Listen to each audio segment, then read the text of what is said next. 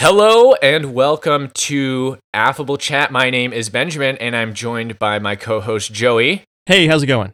And today we're also joined by Anthony. What's up?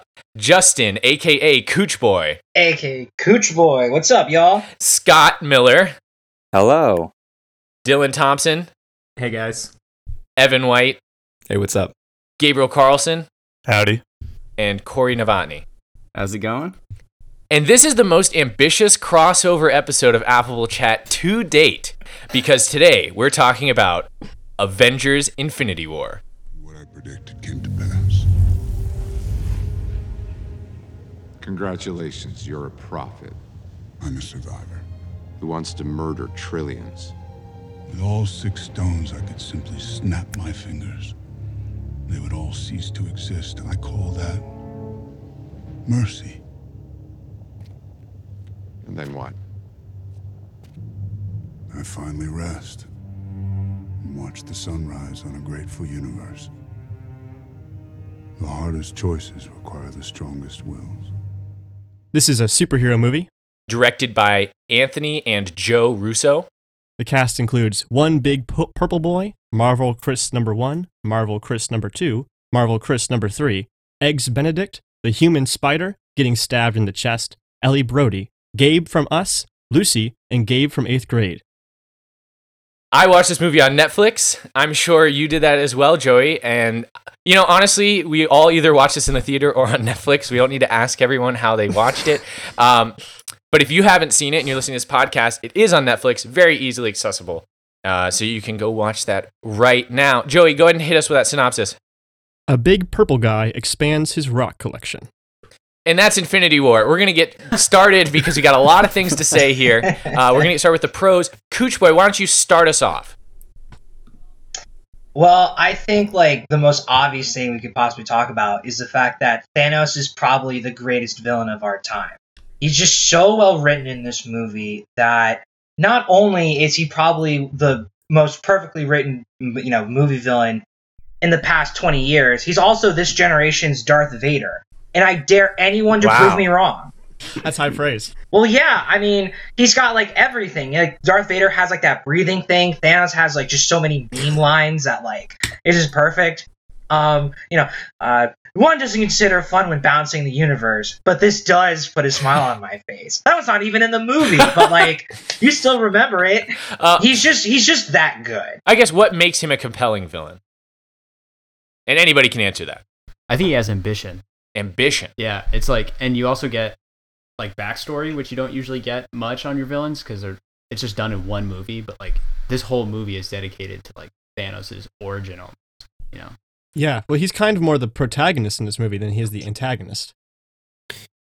Because is that because his motivation is very solid? I mean, that was one of my pros, was that all of his motivations are totally believable, and it's kind of a thought that everyone's had, where it's yeah. If you look at the world objectively, yes, there are way too many people on this planet, and it's making the world not sustainable. And then if you look at it from if you're not empathizing and you're just this omniscient kind of third party, the logical solution would be to just kill half the people, right? And then you're problem solved. Sure. So it's so from a bad guy perspective, it's right. Yeah, that sort of makes sense. It's kind of like the Bill Burr joke where he's just start sinking cruise ships. We don't need these people. They can, if you're taking a cruise, we don't need those people on our planet. We can eliminate a bunch of them at one time. It makes sense from that perspective. So I think, in my opinion, that's makes him a pretty good bad guy. I agree. It's what separates him from the stereotypical villain in a superhero movie is that his drive isn't just to be as evil as possible. His goal isn't to destroy the universe. You can't get behind that. There's no way you can identify with that, because if the universe doesn't exist, then you can't exist. And so why would you ever root for that? Destroy or rule the universe, right? Be in charge of everything. Why would you want that, really? Right.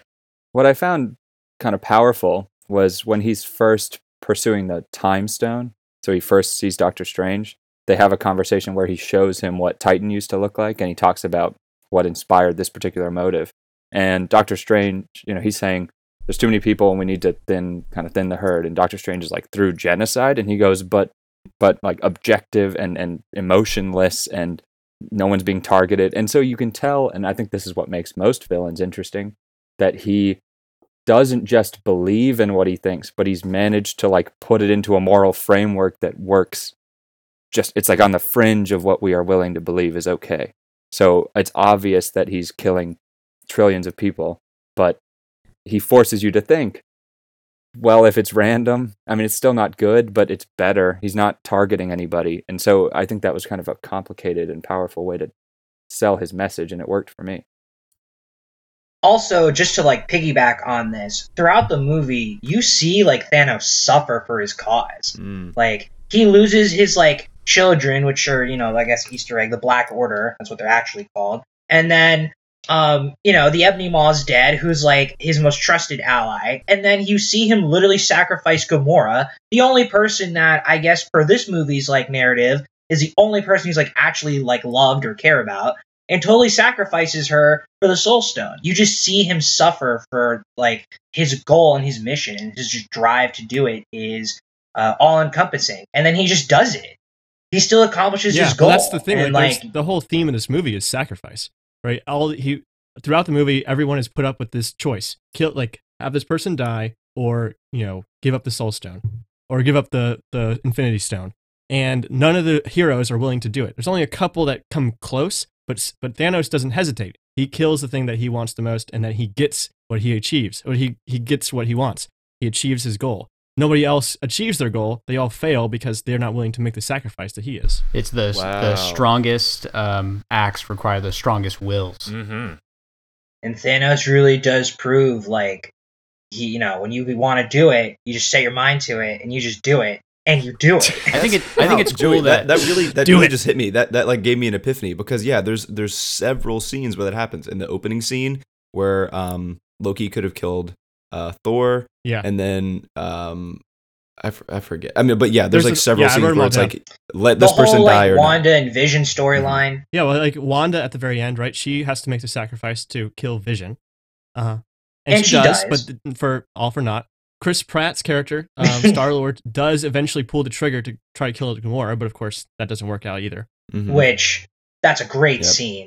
Like, very well what's done. his name? Doctor Strange could have let Iron Man die. Tony Stark die, but he didn't. Yep. Yeah. Well, this movie is also like a commentary on utilitarianism, because Thanos' whole idea is that he's saying, oh, we should kill half the universe. That would save the rest of the universe. But this is in direct contrast to Captain America's whole philosophy, which is every life matters. And so killing people isn't a solution ever. That's what he says. Don't trade lives. And he's a absolutist about this. It's like a big reason why it's hard to get along with him, because he sticks to his like mode of thinking no matter what. Yeah, Captain America, firmly, puts his boots on the ground, which I think is just great, because he still sticks to it in this movie, even though like his like uniform is all damaged up, and like you can see that he has sacrificed for his own beliefs, which again is just implies that there is a big sacrifice for your theme, sacrifice for your beliefs theme. Yeah, but he loses anyway, he still loses, but like he sticks to his guns, and I guess mad props. I gotta throw out there that one of my pros for this movie was that there was very little Captain America, because he's the worst hero. Yeah, I agree with that too. And I watched Civil War, and he was clearly on the wrong side of that argument. And who the heck is Bucky? I don't want Bucky to be successful. And so I was very in favor of minimal Captain America, and I am hoping for less Captain America in Endgame. But I know he's supposed to come back in force, so. Yeah. He is one of the ones who's still alive. Yeah. I got some like bad news for you. Endgame is going to have a lot of Captain America. Okay, Gabe, do you have anything any pros to add? I didn't really have too many things I wanted to add in terms of pros, but maybe more for the cinematography, maybe not necessarily just the storyline, but I thought having the groups of characters together obviously plays into the story dialogue, and being able to have I think one of the best parts was when Star-Lord meets up with Iron Man, and finally we have the crossover from the, I guess, part of the original cast of the Avengers, and having them. Yeah, the the Cosmic Avengers is Okay. what they become. Of course they have a And the name. Guardians of the Galaxy. Well, okay, so like in this movie, there are 5 unique storylines. There are Really? 5? I got them written down here.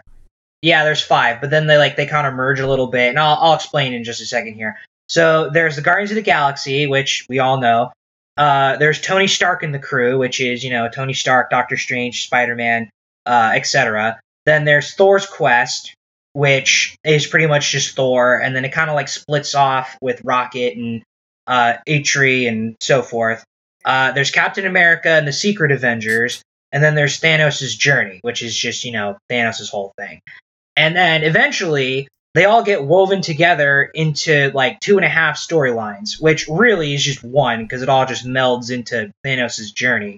But it becomes the Cosmic Avengers and then the Secret Avengers, and I guess it's all like wrapped in Thanos' Journey like storyline. Yeah, but Gabriel, I think you bring up a really good point because this movie has a huge problem it has to solve, which is how do we properly represent so many different characters? And I think by breaking them up into these little clusters, they give everybody kind of an opportunity to get a word in edgewise.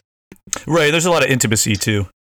Having that Agreed. being as close as they were, and different friendships are formed.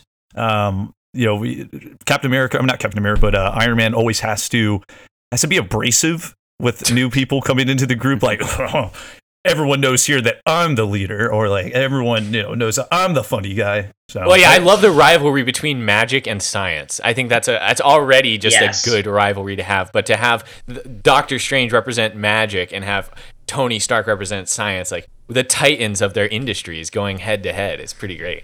I was gonna say that one of my like favorite scenes in this movie, as far as like characters who don't really get to like interact with each other at all, is Thor and just Rocket Raccoon. And they have like this whole discussion about just how much like Thor's lost, and you could see like Thor's literally like crying and losing it. And just to put some context to this scene, like Thor Ragnarok, that whole movie takes place like seconds, if not like a day or two before Infinity War. So he goes through like all this crap, and it's totally for nothing because half of Asgard dies anyway, and it's all Loki's fault. He should have left that everything thing on Asgard. Yeah, he should have, but Loki still dies, and Thor still loses. Loki, you really are the worst, brother. Dylan, do you have any pros to bring up? Yeah, I mean, I really kind of agree with the point you guys are making about the way they split everything up. I also think it's just like it's unbelievably impressive that the movie doesn't feel like it's 7 hours long because of that. I mean, like, yeah. I mean, like, talking about, like, Thor getting to have that moment, the fact that Thor has that moment, but then 5 minutes later, we flash to some scene of, like, the Guardians of the Galaxy, like, mouthing off against people or whatever. Like, it's pretty insane to me that they were able to pull this off in a way that feels, like, fresh, and they're bringing in all these different characters, and everybody gets their moment. And also the movie is, like, 90% exposition, like it's just like building the team and like people meeting each other, and then you just have the big battles at the end. So it really is, it's like, I think it's kind of gone underrated now how much of an insane accomplishment this movie is. Whether it's your favorite Marvel movie or not, it like the level of difficulty in it is easily the highest of any of them.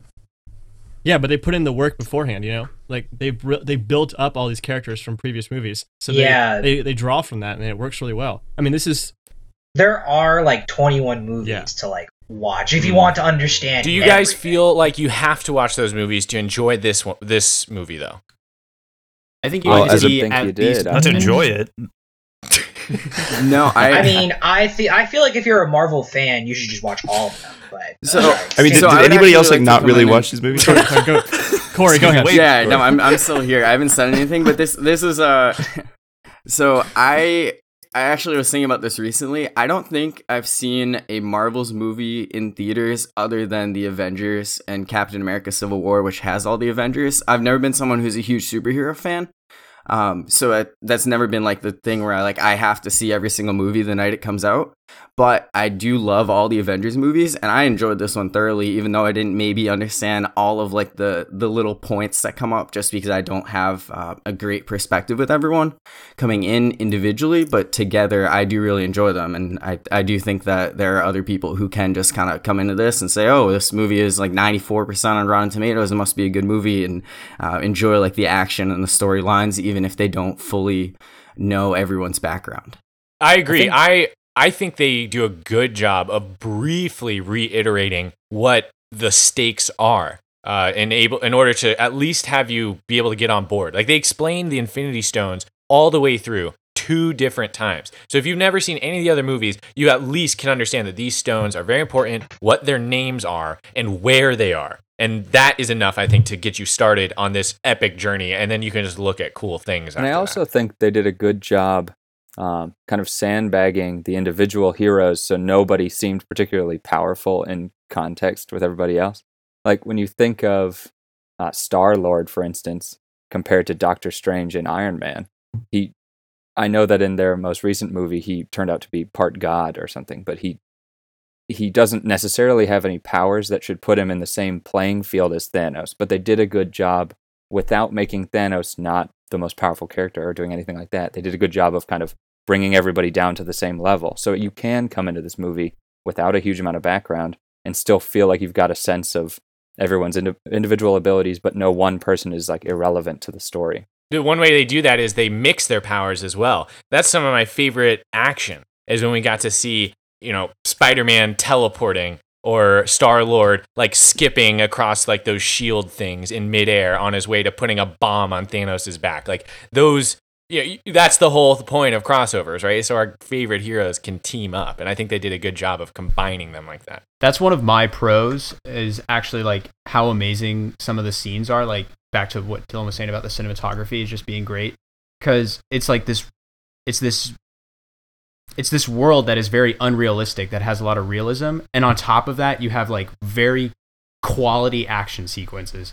Like one like random one that sticks out is when they're at the Battle of Wakanda, and the Winter Soldier is like holding Rocket in one arm, who's like blasting dudes to death, and then he's holding his like humongous gun on the other side, and they're literally just spinning in a circle, shooting things, and like laughing maniacally about it. It's just stuff. It's so cool, like, to see stuff, and it's great when an action movie, which is usually based on like just the action itself, but also have quality story that like makes it believable. I mean, this is top tier action. You're not going to get better than this. Yeah, you really won't find like much better action than like this movie. I mean, just like the Thor like returning to Wakanda, returning to Earth, like bring me Thanos scene is probably like one of the best just on-screen moments I've probably seen in the Marvel universe. Also, we get to see Thor at like what he's always should have been. Finally. Yeah. I wanted to throw in there too, just really quick, that the Rocky and Bucky scene when they're spinning around, that's a classic, action movie. Yeah, back to back, shoot your guns. Like when you ever get a situation when you're spinning around shooting things, you're never in a safe situation when you can turn around and shoot too. You're obviously not at the gun range. How much for the gun? I think that was pretty good that he included that, and then Rocky was like, "I'm getting that on that arm." Like his fascination with our body parts. Yes, one of my favorite scenes or quotes was when he's like, "Oh, I'll get that arm." Yeah, Rocket is actually, he got a pretty good spotlight in this one, I think. Yeah. He did. He got a good spotlight just with Thor, and then him just kind of like realizing that like he does have a lot to lose. And then, not to like break everybody's heart, he totally loses everything. He's the only Guardian of the Galaxy that's like alive besides Nebula at the end. That's right. Ow, my heart. Thanks for breaking that to me. Yeah, well, taking another like unrealistic character, like literally a talking raccoon that like shoots things, and giving it realism. Yeah. Well, that's another thing that I really liked, was their ability to mix the characters without making the characters act like someone else. Like you could tell. Like, the Guardians of the Galaxy were much funnier, I feel like, than the other characters, because their movies are much funnier. They're constantly, jabbing at each other and making jokes together, and we didn't lose that just because they're mixing with Iron Man and Doctor Strange. Like, they're still themselves, even though they're in this overarching, larger, like, project together. And I think it helps that just like behind the scenes, James Gunn, who also like directed and produced the Guardians of the Galaxy movies, was the like official consultant for any Guardians of the Galaxy scenes, just keeping like all of the continuity in order, and it just shows and really, really helps in this movie. And I think it's important that like this Marvel Cinematic Universe has probably the best continuity of all time, and I dare anyone to like prove me wrong. Who wants to go up? Come Issuing on. another challenge. Yeah. Okay. Prove me wrong. Okay. What Change your name to Star Challenge. Wars? Do we? All right, we're ready to move on to our cons. Do we have any other pros? Any last minute pros? Dude, we could go on forever with pros. There's so much good crap. You're right. about You're this right. movie. Which is why we won't. We'll just move on to our cons and what we didn't like about this movie. Does anybody want to go first? I'll go first. Anthony will go first. Anthony, go ahead. The first thing that stood out to me, like, because obviously just typing as I'm watching the movie, but I was so confused that like, so when you first see the spaceship in New York, it's like ripping the place to shreds, and Doctor Strange has to like magic cast the dust away so they can like finally see their enemies. But then in Scotland with Vision and Wanda, there's like no one says anything. Like they just kind of appear out of nowhere. This ship does not destroy the city. It's literally just hovering in the sky. Like, you don't think people would have been screaming that there's like, is no one out in Scotland right now? Like, these are the only two people here.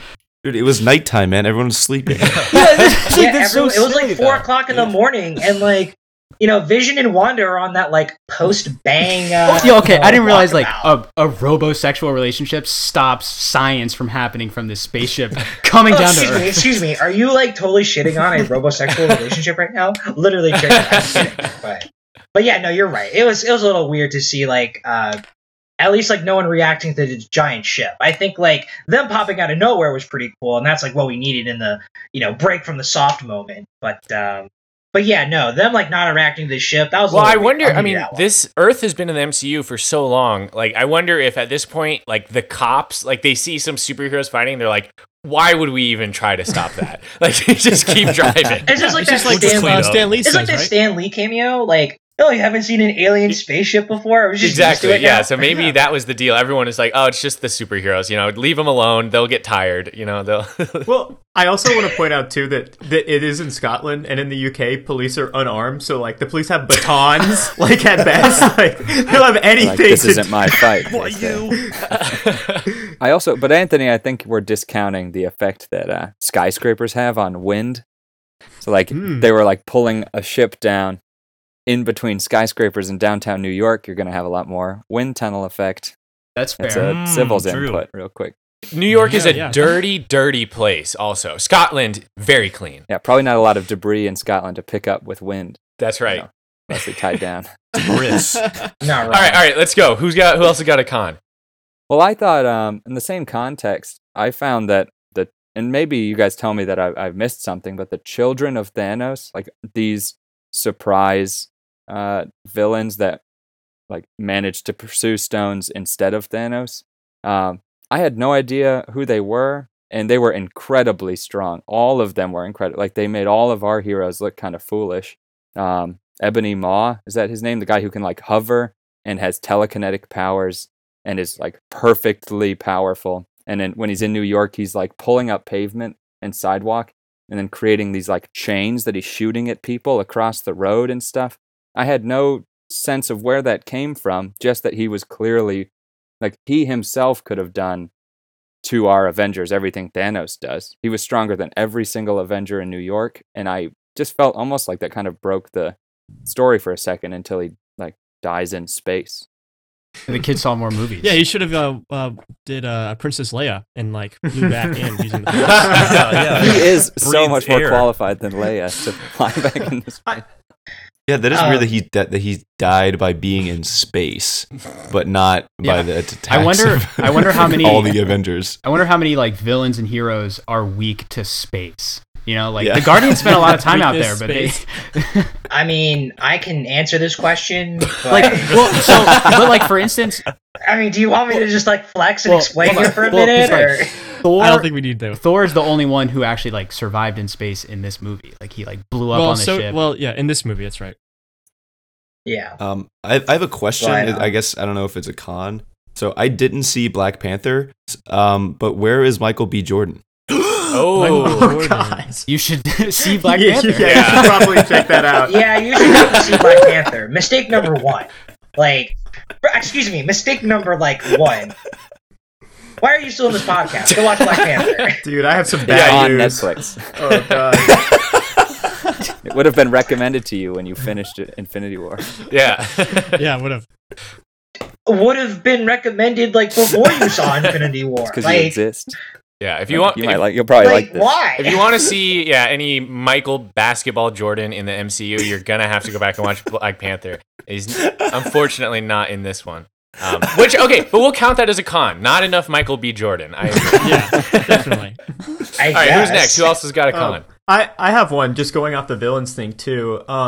So I had less of a problem with the children of Thanos themselves, at least because they were sort of actually developed characters that I could understand, and I thought the CGI was decent on them. But something that I found kind of problematic is at the very end, when we finally get to see Thanos' fearsome army, this big kind of behemoth that he's going to be able to use to accomplish his goals if he needs to when they land in Wakanda. It's just a bunch of CGI dogs. I think that and I don't care if they're nothing against dogs. I just mean that back off dogs. I just mean that a mistake that I feel like a lot of superhero movies have made in the past, one that really comes to mind is the Justice League movie, is that just having these sort of faceless, completely computer generated villains that we have no relationship to whatsoever. And for the Marvel universe, that is not really steered towards that, especially in this movie where all the other villains are very well developed. We talked about how great Thanos is. For his army to just be kind of a nothing, it felt kind of empty to me.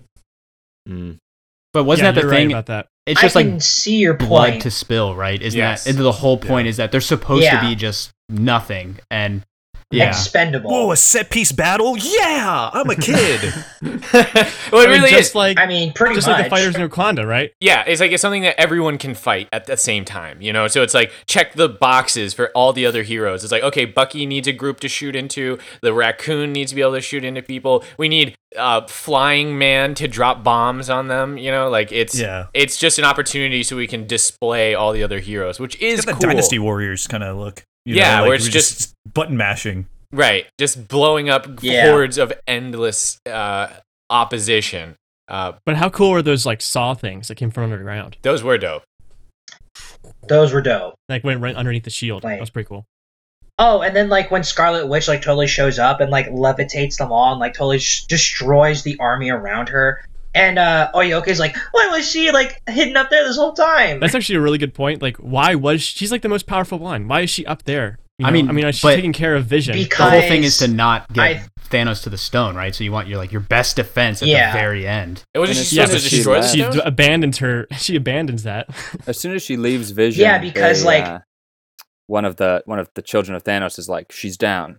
Go Corvus up there. Yeah, she Glaive. sends him up to attack Yeah. him. So that's almost like they were being held off, knowing she was up there. And the moment she came down to save people, which is another example, like you were saying, Joey, of a hero being unwilling, in this case, to allow their teammates to die, and so they lose.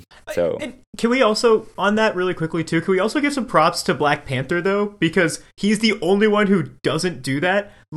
They're we don't trade lives. We're not going to kill Vision, but we're willing to sacrifice the entire army of this entire nation of Wakanda to protect. They line up thousands of troops to protect this one dude. I'm just I don't know.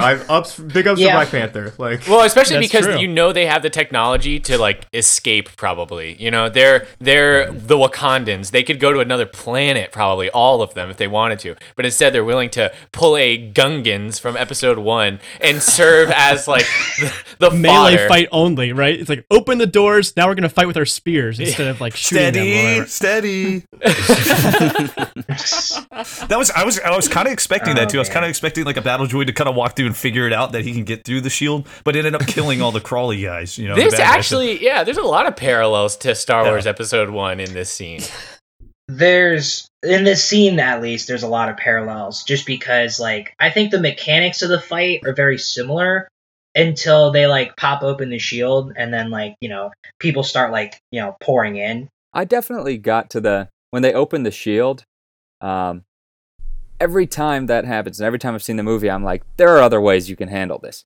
That's what I was The going to say. whole Yeah. point of the shield is that it's incredibly strong. It's like cutting their arms off, but when they overload it in any one point, it breaks. So when they start spreading out, that's a good thing. You want them to spread out around the shield. That means they are not understanding what they're supposed to be doing, and no one's giving them instruction. And then Black Panther's like, first of all, we're going to start 2 miles away, and we're going to start running. And then when we're a mile out, we're going to open the fence, and then they're just going to pour out into our city, and then we're going to attack them somewhat randomly. We're not going to take any of the ships from the Black Panther movie, all of their planes and high tech. None of that's going to come into play, because why use fancy weapons? Why aren't we out flying around the outside of the shield, dropping bombs on these aliens that are just standing at a wall? Anyway, I felt These are like cape shields. There's a tactical decision that they could have made that would have definitely been better than open the shield. Yeah, and then just run at it with like a tenth of the forces. I don't know. I felt like they just gave up on their tech when it looked like things might not work out. Also, just on the thread of like, things that don't entirely make sense. I would like to bring up the Cosmic Avengers versus Thanos fight, just for the sole fact that by this film's own logic, they should have won and beat Thanos. That's all. Okay, I'm well, saying. remind us who the Cosmic Avengers are. That would be when on Titan, when Thanos is fighting Star-Lord, Drax, Mantis, Spider-Man, Doctor Strange, Iron Man, if I haven't said him yet, and Nebula. There you go. Yeah, sorry. I just feel like, because like earlier in the movie, we see Wong do that whole portal thing. We cut off, what's his name? Black Dwarf's arm. And I just feel like by this movie's logic, that could have happened when, Thanos was like paralyzed by Mantis and, I guess Mantis and company, really. But when he's totally paralyzed, why didn't Doctor Strange just like portal beneath him and then close it as his arm was like sticking out and cut his arm? Yeah. Another con that I have on like Doctor Strange's magic is one of the major plot points in the film is when they're on the donut vessel and they're going to Titan, and he's like Stark, like can you get us home? Like you have to get us there. And then he's like, well, let's take the fight to him instead. But couldn't Doctor Strange like just portal them home, like, and just have this ship get there unmanned? Good point. I don't know. I think so. That's also a good point. Well, okay, but yes, and I mean, Doctor Strange is super powerful. The other thing is, couldn't he just like reverse time and try to figure this out again? He does try to do that, actually. He does like go through like the different That's true. timelines, and he's like, "There's only one that we." But hold on, I want to go just real quick back to the Cosmic Avengers versus Thanos. It is a little bit cringe-inducing when you see Chris Pratt walking up to Thanos and Tony Stark is in the background like, come on, Chris Pratt, like, we've almost got this glove off. It's like, what are you guys even doing over there? Is there a progress bar for, like, pulling a glove off of somebody's hand? We've almost got it. Yeah, like, how can you tell that you've almost got it? It's a glove. It's either on or off. Also, they assigned the only one of them who hasn't fully gone through puberty to pull the glove off. Like, it's just Spider-Man. There's no one else. The Spider-Man, and then, like, Iron Man tries to quickly help him, but yeah. Okay, I think it's gonna do it for the cons. Is that no? Gabe, do you have any cons? Oh yeah, I got two more, and these were I don't know. I mean, it's kind of funny you guys brought up how awesome Thanos is, because I've kind of felt part of there was a character flaw there, and I think where do I find a soul to sacrifice? Where would I find one? Oh, wow, it's funny. I brought my daughter here. You know what? No skin off my back. I didn't really feel like he lost too much by giving up his daughter right there. There wasn't he was like, what a perfect scenario. I have someone I care about and I can get rid of them here to pursue finish my goal, or at least check a next checkbox on my to-do list. And that's a good question. I want to ask Justin if he knows anything about what Thanos knew when he was heading out for the Soul Stone. Did he know that he would need a sacrifice? Because it seems like his whole life, he picked Gamora as like this daughter he would love. You know, what that kind of seems like a guy who's all set in his goals like Thanos. Why would he take on a recreational adopted daughter? You know, it doesn't really make all that much sense. So was there a thought process behind this, Justin?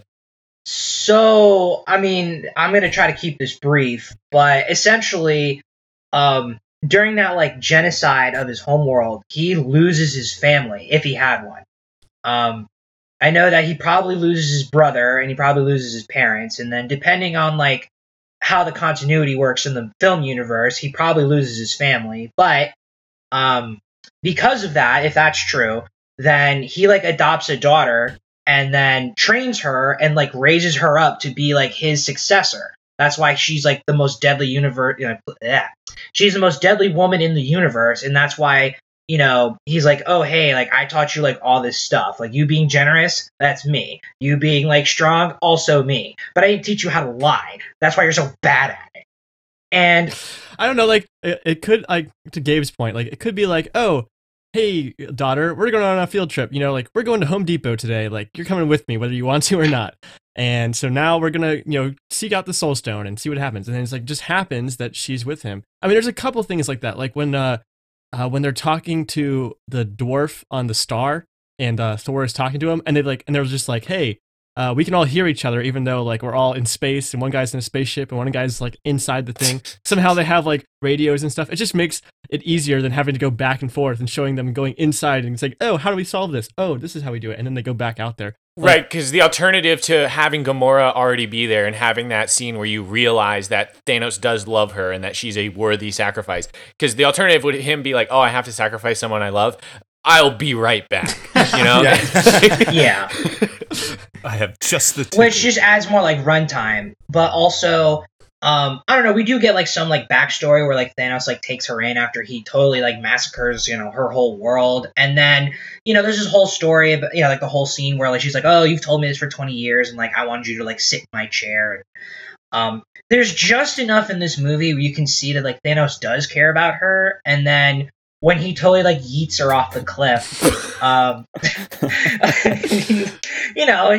he suffers for it. It's just like, hey, like I actually have put like 20 years of my time and effort into like caring for you and training you, and now like I totally have to kill you for the Soul Stone. Like, sorry. This brings me to my con, which is that Thanos is the classic evil villain thing where he just lets heroes live when he could have easily killed them.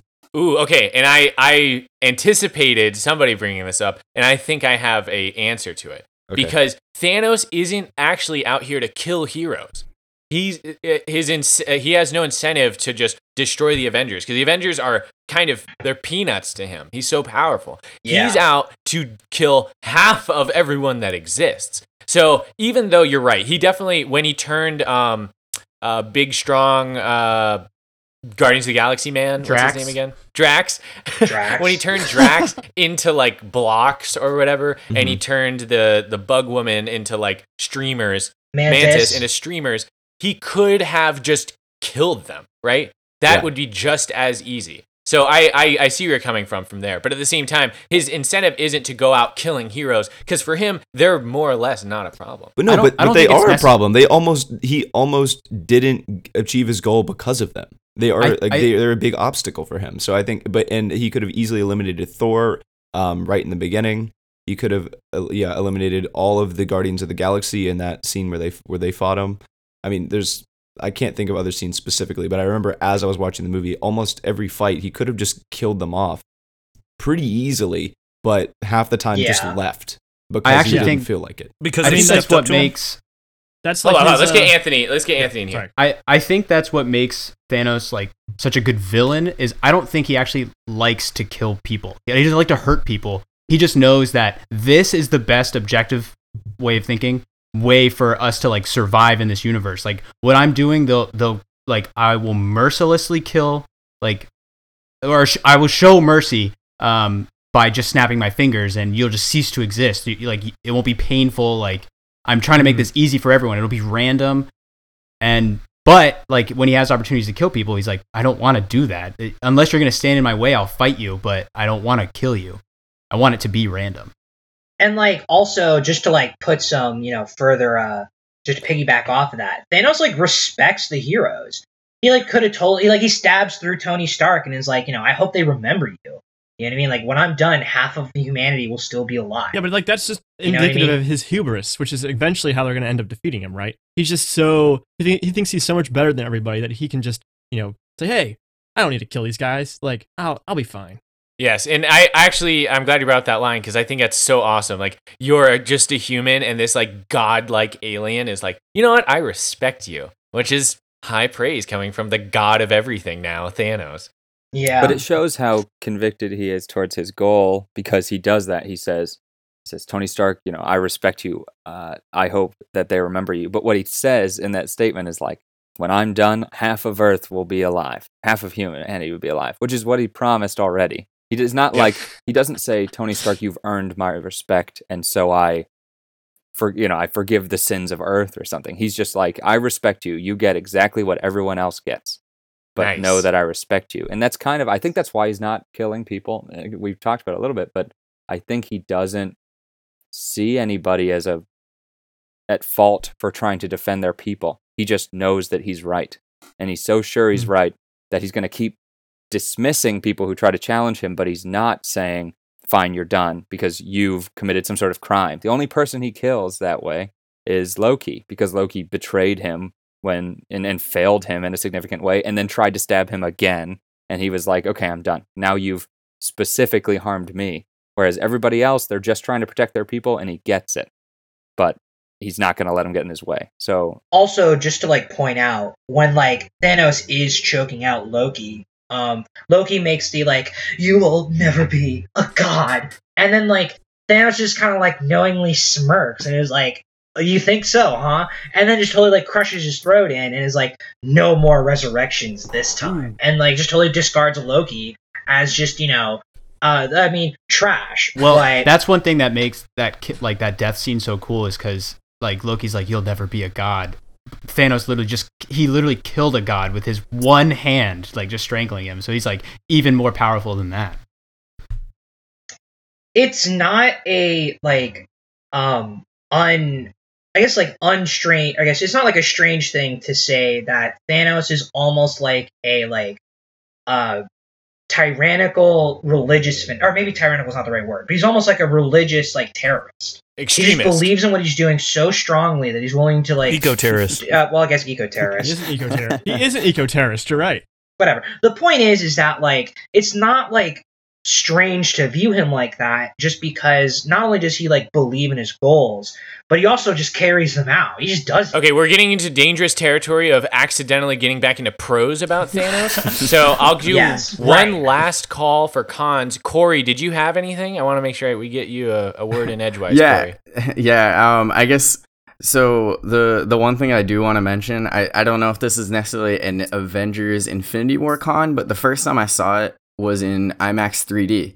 And I've never been a huge 3D fan, but I thought this movie of all movies had to be phenomenal in 3D. And I thought it was pretty good, but I enjoyed it better in 2D.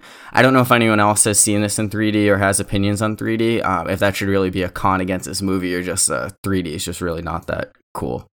3D just sucks. 3D just sucks. I think 3D has gotten better in recent years, but I still unless I have to see it in 3D, I don't go out of my way to see it. Especially sitting for a 3D movie for so long. My eyes always hurt. That's why I don't watch 3D movies. My eyes always hurt afterwards. Okay. Let's move on to... I have one last con that can transition into predictions if we want. No, we're not. We don't want to do predictions yet, but do one last con. Okay, that's fine. Well, I was going to say Wong totally dipping out. If the future time stone theory isn't true, Wong totally dipping out is ridiculous. Why didn't he stick around? Well, no, he could have done so much work. It's the time stone has been removed. The sanctum remains unguarded. Yeah, we just talked about a guy and his religious beliefs or whatever to do something, his will to do something. That's Wong's will is I have to protect the sanctum now that the time stone is gone. I have to get. There's other things there, right? Expensive pottery and books. Yeah, expensive pottery and books. And, all right, fair enough. But all right, we're moving on to our favorite character section. Yes, and we're going to go one by one with our guests, and you're going to tell us who your favorite character is and why. So we'll get it started with Dylan. Dylan, who is your favorite character? Okay, so it's a good thing that we're talking about the tuna melts and the sanctum, because my favorite character in this movie is Doctor Strange. Mostly because I think that he does the most for my kind of his standing among the Avengers in this movie. Doctor Strange, the actual Doctor Strange movie, is like a pretty pedestrian, standard, maybe subpar Marvel movie. And I think in this one, you see Doctor Strange totally hold his own, both in terms of like combat. Like there's one point where he's literally sword fighting Thanos with like a time sword. But also in terms of Benedict Cumberbatch being one of the most charming members of the Avengers, of the Cosmic Avengers, I guess. Like he absolutely quips it up with Tony Stark. He's going back and forth with like sarcasm, and I think he's definitely one of the most kind of attractive, charming people in this movie, coming from just the basis of one movie that probably a lot of people, if they haven't seen all the Marvel movies, didn't see, and probably people didn't care about him that much until this one. And I think he kind of becomes like a star of this movie. Yeah, he when I first heard about the Doctor Strange movie, I was like, Doctor Strange. Like, first off, you guys definitely ran out of superhero names. Strange. Doctor Strange. Yeah, like, okay. But he's super powerful. He's like one of these top like power level superheroes, and he definitely does hold his own. So I agree with everything you've said here. Moving on to our next, let's go with, how about Scott? You want to tell us who your favorite character was, Scott? Yeah, my favorite character in this movie was Iron Man, and he ends up being my favorite character in all Marvel movies he's in. I think he's incredibly well written, and he's witty, and he's dry.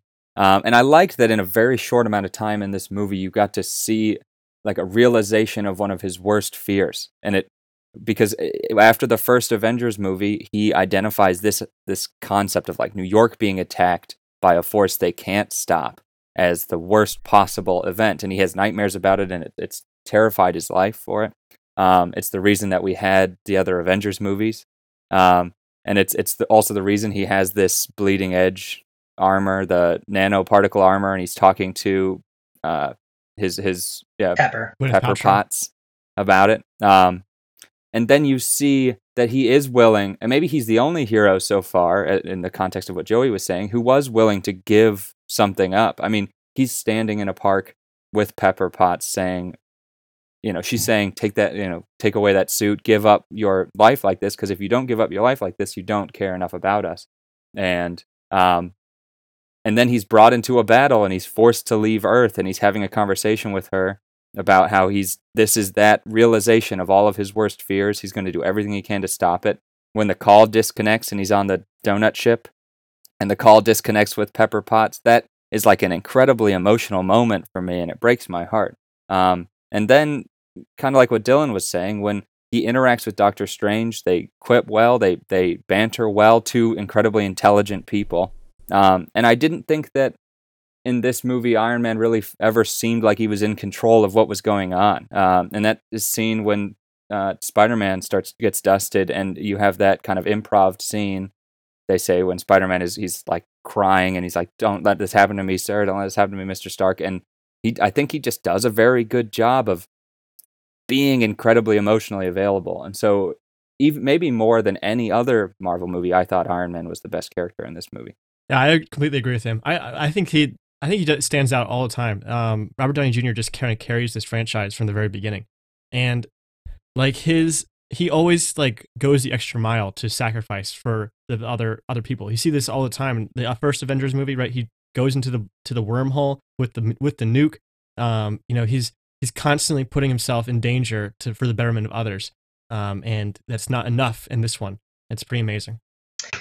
I think one of my favorite things about just Iron Man, especially just coming into this movie, is the dichotomy between Thanos and Iron Man is just superb. It's one of the best parts about this movie. And when I say that, I mean that it's kind of like an Easter egg, but you could describe Tony Stark as the Thanos before the tragedy happened, because Thanos predicts that this great tragedy will occur on his planet, and Tony Stark feels the same way. And that's why just when Thanos mentions you're not the only one cursed with knowledge, it's just so intimate. It's because they just know each other on a level that goes beyond just you're Thanos and you're Tony. It's just you get it. You understand that this tragedy will happen.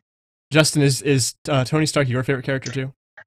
He is, but in this this recent watch around that I watched for this podcast, I'm gonna say my favorite character was Thor. Okay, tell us why. So I just think that just in the context of this movie, like I said earlier, Ragnarok takes place like seconds, if not maybe like days before Infinity War. So we just had this guy, lose his father, lose his home, totally reconnects with his brother, and for essentially loses his eye, he loses his hammer, he just loses everything that makes him Thor in this movie. And we open up this movie with Thor's ship getting attacked. Half of his people die, which, FYI, there's not a whole lot to begin with. So half of them escape on an escape ship, and then the other half totally die. And then his best friend gets stabbed right before his eyes, which totally sets off his whole revenge quest. And then his brother, who not only did he just reconnect with, and then even Loki's the sun will shine on us again, brother, I promise. Totally gets choked out in front of him. He totally grieves hardcore and doesn't even care that he's about to die in a ship explosion. You guys ever heard the term ugly cry? When you cry so hard and it's really gross. Loki was ugly dead. He got choked out and he looked horrible. It wasn't even a graceful death or an epic death. It was just hard to look at. No more resurrections this time. But no, I just like how because he's just lost everything, his whole character shifts from just being this god protector of the universe and doing what's right to I'm going to kill Thanos and nothing is going to stop me. Only to have his vein and his pride stop him, short, because he didn't go for the head. Which I just have to say. Yeah, with Thanos, Thanos was blasting off his head. At the very beginning, Thanos was threatening Thor's head. Which should have taken a lesson from Thanos. And like I said earlier, one of my favorite scenes is the whole Rocket and Thor conversation where Thor's fate wills fate. I'm I'll just go to my quote later, but there's a lot of good moments between them. Yeah, right. But he's saying fate will keep me going. And Rocket's what if you're wrong? And he's just well, what do I have left to lose? And it's just it's a very powerful scene to me. Also, he holds open a star, which is another favorite quote. But we'll get into that later. Okay, we'll get into quotes. Okay, I just think I'm gonna cut you off here, Cooch Boy. So Thor was Cooch Boy's, and now we're gonna ask Anthony, who was your favorite character? So unlike you guys, my favorite character is not a superhero, super villain actually, and for me it's Thanos. I feel that's what. In all the Marvel movies leading up to this, it's been an origin story, right? It's built up your character to what he is now in Infinity War, and this is Thanos' origin story. It's you see where his ambition comes from, where that strong will comes from. You learn about his past. You see a lot through his eyes that you don't you didn't really get to see that too much with other famous villains, I feel but this was Cooch Boy said this really much earlier in the beginning, but I think this is the movie where we've faded out of the Darth Vader age of he's the greatest villain. Thanos is definitely the greatest villain because so much time everyone has put into seeing these movies, and this dude just took all your favorite heroes or whoever, and with the snap of his fingers they ceased to exist. It gives them this crazy amount of drive, and now second part to the movie to get to right that wrong. Yeah, I think that's a good point. I know that if you just go on the internet and you haven't seen Infinity War, Thanos is just big purple meme man, but he is iconic now. After this movie, he has that a hold on greatest mainstream villain. Yeah, he has Fortnite fame, dude. Yeah. Oh, dude. He was in Fortnite, and I just have to say, as an actual fan of the comics who reads everything, puts his time into doing the homework, I can't tell you how much it means that Thanos is a household name. Because not even 5 years ago, people would be like, "Oh, who the fuck is Thanos?" And now now everybody knows him. Why were they using that voice? Meme or not? I love your impression of people who don't read comic books. No, I can't read. Okay, that I like that though. That's why we said character, not necessarily superhero, because we want to leave it open to picking anybody, no matter what their ambitions are in this film. Next up, we got Corey. Corey, who's your favorite character from this movie? Yeah, so my favorite Avenger has always been Iron Man. I know Scott brought this up earlier, how he disagreed with Captain America, and I was watching Captain America: Civil War and rooting against Captain America for Iron Man. I think in the context of this movie, I was a little tempted to go with Doctor Strange, but I found myself saying that part of the reason why I liked Doctor Strange was because all of his interactions were with Iron Man. I think just like looking at the character, just bringing him down, he is inherently not a superhero in the sense that he doesn't have superpowers. He's just a human who has this crazy suit and all this advanced technology that make him just as powerful as these like godlike other heroes that he interacts with. And is really smart. Yes, yeah, he's super intelligent. He also being really funny and sarcastic just kind of makes him a fun character. And I think being a software developer, just the whole technology side, I've always been blown away by that, and just like can't fathom how he's been able to create all the things that he has done in his life. So I think that's just the biggest reason why I really love Iron Man, just as a character, as a superhero, and then within the context of the movie as well, is my favorite. Yeah, Corey, I'm glad you brought up the fact that you're in the technology industry, because as a peer, as a person who's also in the technology industry, I do enjoy always bringing that up. And also as a person who's in the industry, I can tell you Iron Man's technology is very impressive. It would be very difficult to do the things that he does. I would not be able to program I share your like praise. Oh, okay. I'm glad we got this consultant on to make that. I mean, like, as a fellow peer, though, aren't we getting closer to like having Iron Man technology like every day? Closer and closer, I would say we're closer than we were in the past. We're closer than we were yesterday. That's right. Okay, but no, yes, Iron Man definitely is deserving of a lot of praise. I think he was definitely one of the best. So deserving of multiple favorites from our group. Gabriel, why don't you give us your favorite character next? Okay, so I wanted to piggyback off of Justin's. For me, I actually took a little bit for me to decide who was my favorite character, and I think it took probably about half the movie. I was like, you know what? Because I really wanted to be a Hulk man. I was really feeling, I like how it was just a little different, and he didn't, I mean, his Hulk was there at the beginning and then got defeated. I think we kind of, I don't know if we're ever going to touch on this kind of Hulk's story within this movie, but I thought that was kind of interesting. Obviously, he's probably going to play a bigger part in the in Endgame, but for me, just to answer the question, I think Thor was my favorite character out of this, and similar, traits that Justin had brought up. But for me, grief, I thought was relatable. I thought there's a lot of human aspects of Thor that was relatable for us as audience. I'll go ahead and admit I didn't see Ragnarok, so I was definitely kind of a little thrown at the beginning, like, wait, whoa, okay, so we're right into this. So again, don't chastise me, and chastise me all you want to, but I knew I was going to watch YouTube videos after this, so I can, get it. Okay, there, this and this. So, but just because he's so relatable, and this is the most human aspect of that, I really aligned with his mission, his vengeance, losing everything, and playing with the cards he's got, and then makes a cool axe and survives. How cool was that when he survived that sun going through him? That's pretty tough. Yeah. All right? That was pretty awesome. Gabriel, one of the things I thought was really cool about Thor is that he hasn't gone through that grieving arc yet. He hasn't even touched the surface, right? I mean, he lost all these people, and he lost his brother, and he loses his best friend and stuff. And then he goes, and he's very detached when he meets the Guardians of the Galaxy. Right? Yeah, and so when he's fighting Thanos, like, it's not Thor has finally made it and he's back or something. He's still like chest deep in this grief, and I get the impression that like the next movie is not going to be a Thor who's finally back down to earth or anything like that. Like the next movie, you're still going to have Thor really, really working through stuff, and I agree, and I'm excited to see what Thor's like in Endgame, because I think he's just such a complex character right now. He's really, really good. Stormbreaker Easter egg regardless. He's at this position where he's like he's way better now than he's probably ever been as a character. Yeah.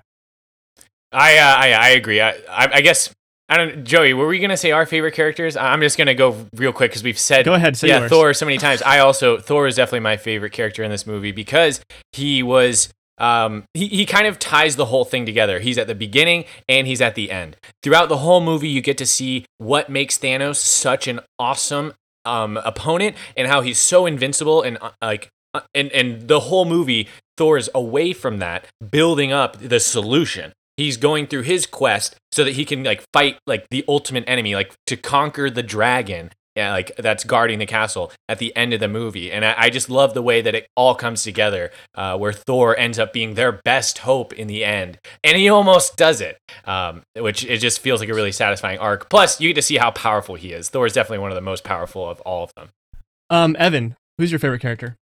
So, I guess as a person that's not really coming from like a perspective where like I'm a fan of the Marvel Universe and I've seen all the movies, from like an acting perspective and something that like kind of pulled on my heartstrings the most, Gamora's story in this really kind of resonated with me the most. Like her, just there's like several instances where she knows she's gonna die and she tries to kill herself, but just the inevitable just keeps happening, where she asks Star-Lord to shoot her and she can't die, and then she leaves, and then she tries to stab herself, and then it's just like the inevitable keeps happening. And just throughout that whole scene, like she's just this really powerful, intelligent, cool, great character who's just bound for death. And I think her delivery just really sold that too. So I really enjoyed that, I think, the most out of all the characters. That's awesome. Gamora makes it into the favorite characters list. A surprising addition, but I think it's definitely warranted. Yeah, Joey, for sure. Do you want to finish us off with your favorite character? Well, I've kind of already gone over it, but yeah, Iron Man for sure. I really like his suit in this. I really like his character arc in this. In every Avengers movie, Iron Man somehow like develops more as a character, and this one is no exception. So yeah, a big fan of his, and I think he overshadows almost everyone else in this movie, despite them balancing it so well. Solid. All right, boys, we're about an hour in. Let's keep this thing rolling. We're on to the Easter eggs now, and our first one comes from Anthony. So, Anthony, what Easter egg do you have to bring to us? So when Hulk is like sent down into their Doctor Strange's sanctum, and he has like that famous Thanos is coming line, that actually in the comics it's supposed to be Silver Surfer, which unfortunately he doesn't exist in the MCU because the Fantastic Four doesn't exist. But my heart. Silver Surfer actually, like, he crashes into the sanctum, and he tells Doctor Strange, like, "Oh, Thanos is coming! Like, you have to stop Thanos." Oh, very cool. The original comic, by the way, is called the Infinity Gauntlet. That's the original comic name. It's pretty similar. It's close.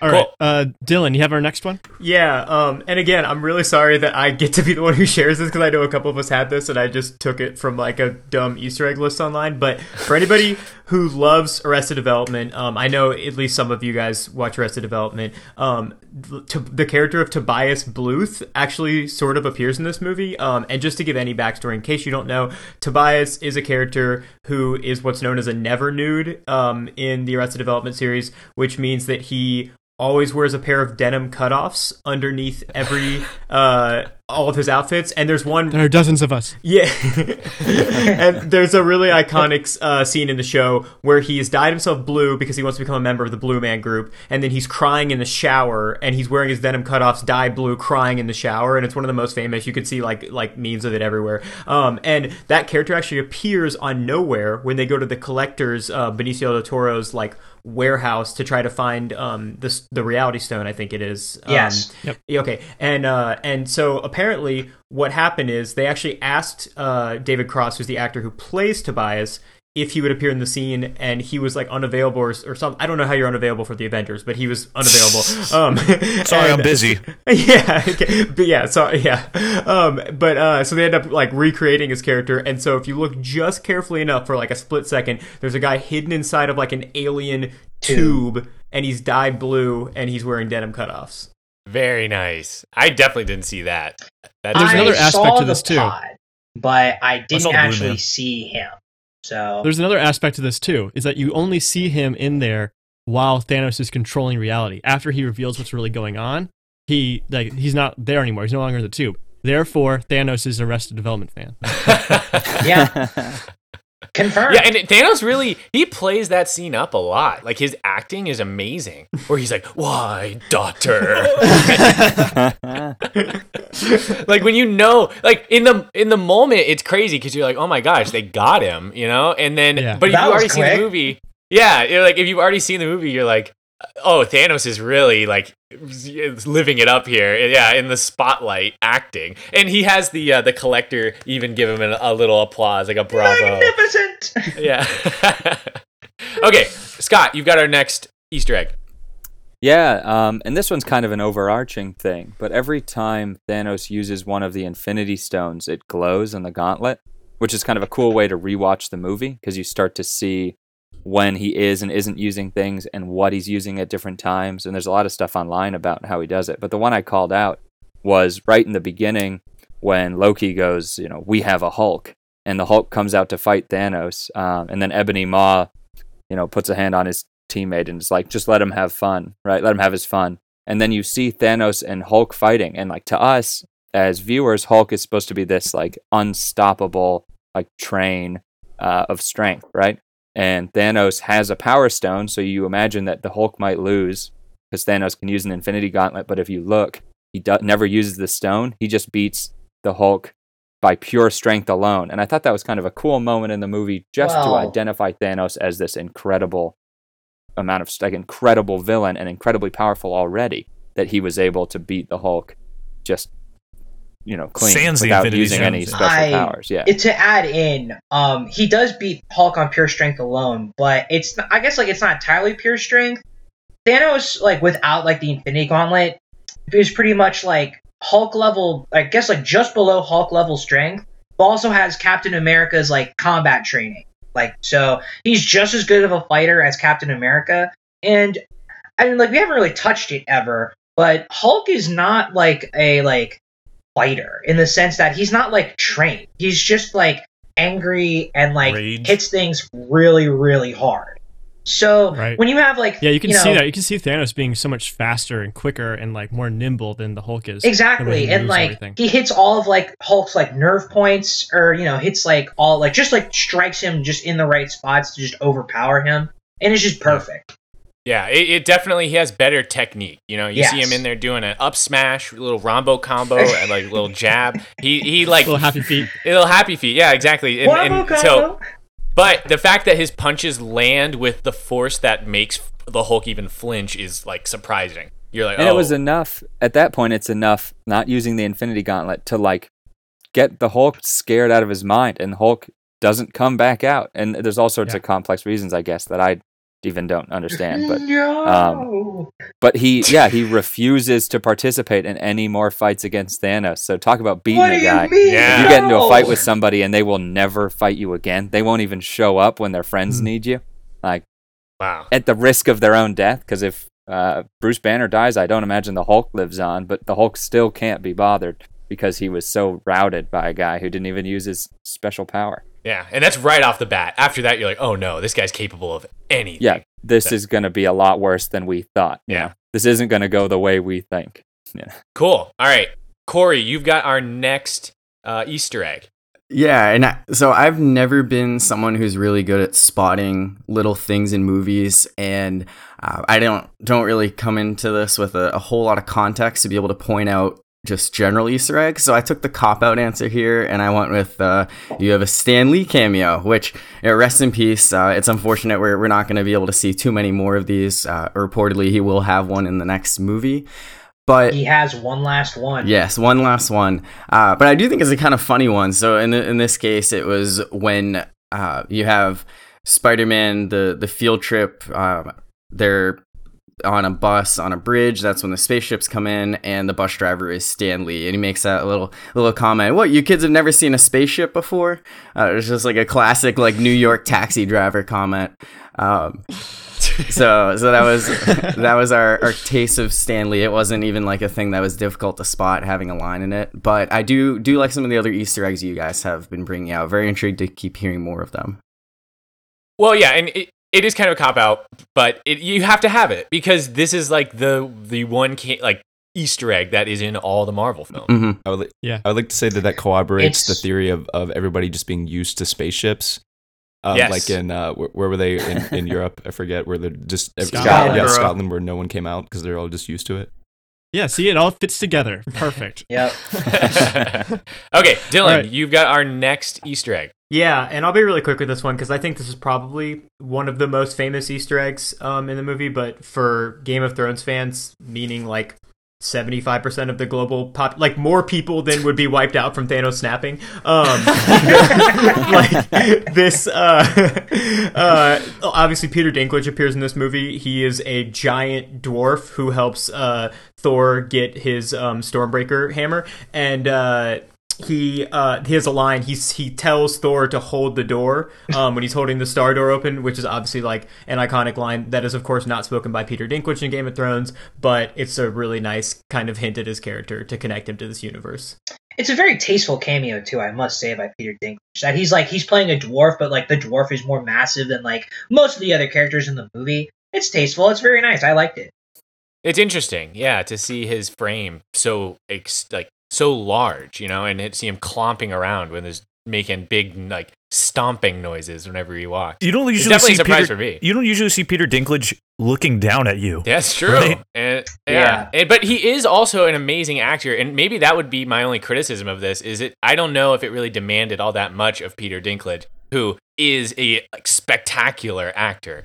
This was definitely more on the cameo side, where you just are like, "Oh look, it's Peter Oh, I've seen Dinklage." Game of Thrones. Yeah, but also like realize he probably has like this whole busy schedule for Game of Thrones and is like, yo, let me just like make the time real quick to like film these incredible scenes of me like, being a giant dwarf and forging like Stormbreaker. And it'll be fucking awesome and I'll get a free paycheck out of it. A free paycheck.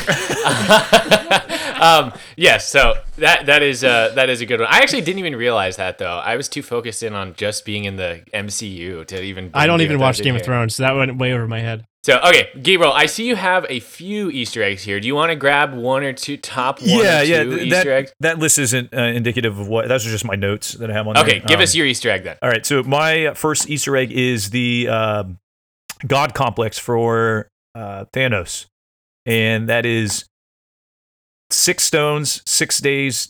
God created Earth. Thanos needed 6 stones. On the 7th day, Thanos rested. So I thought that was a pretty And good watched parallel. the sunrise on Yeah, the watch the Grateful sunrise. Universe. Exactly. So he rested. He's now retired, Thanos. So I guess we're gonna pick up on the next one. So I thought that was pretty interesting. Also, I don't know how you guys feel about this, but snapping with gloves on, metal gloves. All right.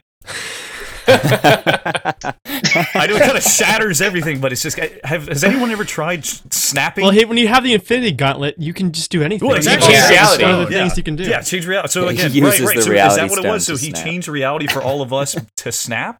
But Yeah. was That that reality? moment. Because he changed reality. Does it make it true reality? I don't know. That's a really good question. I don't know Reality how that can works. be whatever Thanos wants. Like, why are we even having this discussion? Yeah, exactly. It's Thanos' movie. Yeah. So I thought those were Exactly. kind of interesting things that kind of came up, but those are just little Yeah. things that are in there. I do love the idea that Thanos is self-conscious enough about knowing he can't snap in the glove that he anticipates that, and so he makes it sound like a snap, so that everyone thinks he did it. He probably does like 100%. make it sound like a snap because you definitely like hear it. Yes, you do. Which is also just really cool because he brings that up. Actually, a couple of characters bring that up. I think where they're like, he could do this with the snap of his finger, like Yeah. it's Just very- like this. Yeah. I almost So, don't like did how any literal of you that guys is. see, though. It's almost cringy. Where, Yeah, it's like almost too on the nose. yeah, exactly. A little bit. Did any of you guys see Ant-Man and the Wasp? Yes. Did you see the after credit scene when Yes. Ant-Man is in the quantum realm and you hear a snap, and then nobody's there. It's back. Oh. It's really cool. It's like kind of echoes like mystically, like the snap that's heard throughout the universe. Pretty cool. Very cool. That's Okay. cool. The world. Cooch Boy, you are Yes. our last set of Easter eggs. So why don't you lay them on us? So I'm gonna go with the quick one first. So Marvel just being super duper progressive as they've done, especially lately with Captain Marvel and Black Panther, but encouraging a robosexual relationship. So Wanda and Vision are in the movie like a couple, and they're like doing the thing, but they're definitely like setting it up as they would make their children. Billy Shep, I think it's Billy, I forget his last name. Billy and Tommy, their children, who would become the Young Avengers, Wiccan and Speed. Also, just to piggyback on this, Corvus Glaive and Proxima Midnight, the like Black Order members who like attacked them in Scotland, they're also a couple. That's why like they were on a date before. Yeah. Yeah, they were like on their like walk of This shame is their date. date. This is what they do for fun. Let's kill. Yeah. Love you. So yeah, they're on their like, walk of shame date, and then the other couple comes in and is like, hey, let's make this a double date, and then like totally like stab Vision through the chest. Actually, But, while we're talking about Vision getting stabbed through the chest, did that weaken Vision? I think I meant to bring this up in the cons, but like Vision kind of seemed like he got nerfed for this movie. He kind of did. So hold on. Did he get nerfed, or did the stab at the very beginning nerf him? I feel like something like with the staff nerfed his like powers to phase. Okay. Because it isn't really like phase in this movie, but I'm gonna be totally honest. I can't explain why like he couldn't phase anymore. Because like maybe like I just like my only explanation is that when he got stabbed initially, because he wasn't expecting it, his like his like robot part that lets him phase was like broken, and maybe that's just why he like was totally crippled and weak. But that's really like all I've got. Okay, no, that's fine. I don't mean to derail the Easter eggs. It was just something I wanted to bring up. But yeah, keep going with the you're Easter fine eggs. because it's like a valid point. But my next Easter egg requires a little like backstory here. I don't know if you guys have seen Captain America: The First Avenger, part of the Phase 1 films, but the Red Skull appears as the guardian of the Soul Stone on Vormir. He's there because in the first movie, he is whisked away by the Tesseract, revealed to be the Space Stone, to become the guardian of the Soul Stone. He's there because he loves nothing. The Red Skull has no like love or physical attachment to anybody or anything. Thus, what a loser. He is unable to sacrifice anything to be to claim the Soul Stone. He couldn't even sacrifice his ideology of putting both hands up at the same time, like a double Hitler salute. I mean, he could have, but you can't really sacrifice an idea. It's got to be like a physical soul. A soul for a soul, don't you understand? So, also, the reason like why he's able to like live so long, he shares a similar like serum to Captain America. So he's probably like the same age. Only he didn't like sleep through the ice and take a ice nap like Captain America did. So. I thought it was really cool to like keep all the continuity the same. So it was cool to see him again after like because they could have had just like some faceless guardian of the Soul Stone. It was cool to get that reference. Yeah, it was really nice. But yeah, that was really all like the Easter eggs I wanted to bring up. Okay. But way to go, Marvel, for being like progressive with their robosexual relationships. That's one of the most important aspects of this film. There's no doubt. But also the fact that we didn't even really scratch the surface. Like there's so much in this movie, like references to any of the other 21 films. Oh, there are so many references. We could go on for another hour just referencing. But we won't. We're going to move on to our quotable moments, and I believe Scott has our first quote. Yeah, absolutely. The first quote. I know what it's like to lose. Feel so desperately that you're right, yet to fail nonetheless.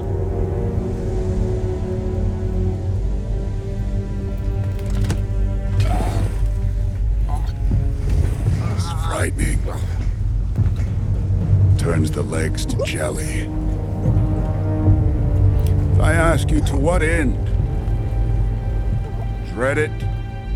Run from it? Destiny arrives all the same. And now it's here. Or should I say, I am. This is a quote by Thanos. And it's right in the beginning of the movie, and it's as he's introduced as the villain of the film. And I thought it was interesting for a couple reasons. The first one, because it shows how sure he is he's going to win. We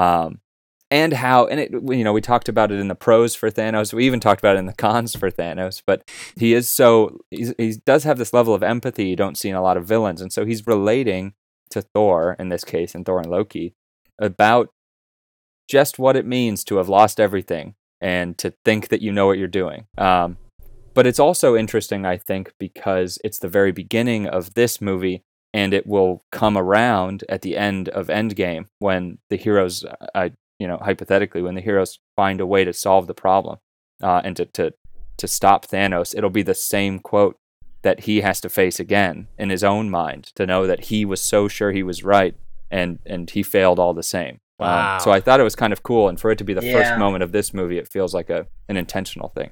Yeah, and Thor also mentions fate. He talks about how fate kept him alive and how he's only alive because that fate wills it. And Thanos also references fate here, saying that destiny arrives all the same.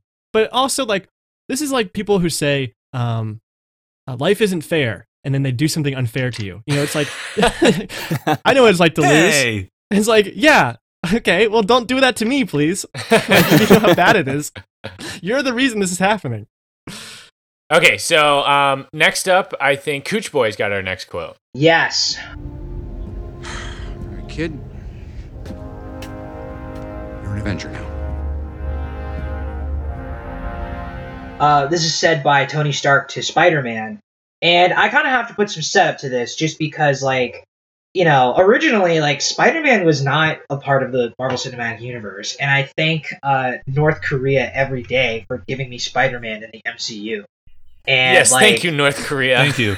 What are your many gifts? Like, yeah, many gifts, North Korea. But yeah, like, Spider-Man's in the MCU now, and it's like a big thing in the comics where, like, you know, Spider-Man becoming an Avenger is kind of like, wow, like, this, like, once, like, teenage superhero is now, like, in his own, is, like, a part of, like, the big leagues. And it, like, you can just kind of see it when you watch the movie that Peter just kind of, like, goes through this, like, you know, role of emotions where he's like, wow, like, this is it. I'm a part of, like, the big time here. So it was nice to kind of, like, see that in the movie. And, like, I don't know, it's also, like, a big thing where there's an Easter egg in Iron Man 2 that they, I guess, like, retconned into existence. But in Iron Man 2, the kid that he saves during the Stark Expo that, like, has, like, in the Iron Man mask and, like, he pulls his hand out, that's Peter Parker. Really? Like, yeah, as, like, an 8-year-old kid. Huh. That's supposed to be Peter Parker. And obviously, it's kind of like I'll be totally honest, it's kind of like a retcon. That does sound like a retcon to me. It is like a retcon. At the same time, I think it's really cool that in this movie, he, like, fully becomes the Iron Spider. He kind of levels up and gains the Doc Ock kind of, like, tentacles almost coming out of the back of him. Spider legs, yeah. Yeah. But and he knew how to use them, too. Yeah, he really did use them well. Ridiculously intuitive. Intuitive. Yeah, they actually do explain that away with one line. They're ridiculously intuitive. But no, I really do like this scene too, when he says this specific line, "All right, kid, you're an Avenger now," because you see Peter, like, well with pride, and then realize exactly what that means. Yeah. You know, like, he's like, this is it. No going back. No. With great power, right, you guys? Yeah, with great power. What's power. Okay, I believe Anthony has our next quote. Oh, fathers, give me strength. You understand, boy? You're about to take the full force of a star. It'll kill you. Only if I die? Yes. That's what killing you means. I love this quote. I think this is one of the funniest quotes in the whole thing. I mean, Peter Dinklage's screen time is, like, really low. But it's like so funny. I think this movie has, like, a bunch of really well-timed comedic relief, especially during this. This is, like, pretty much the climax, you know, like Thor he's like flexing on them and, like, holding the full force of a star to, like, build his hammer that will take down Thanos. Axe, but yes. The axe, excuse me.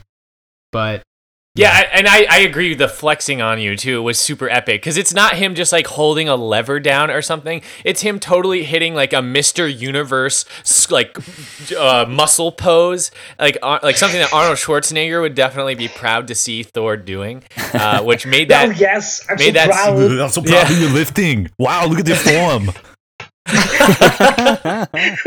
Which actually, while we're talking about that, when Arnold was in what's that movie? The Barbarian, Conan. When he was playing Conan, he has a quote where this woman's like, "Nothing must hurt you," and he's like, "Only pain," which is a little bit like "Only if I die." Yep. So yeah, great quote there from Thanos. Thor. It's from Thor. It's not Thanos. Okay, Anthony, you also have our next quote. You throw another moon at me, and I'm gonna lose it.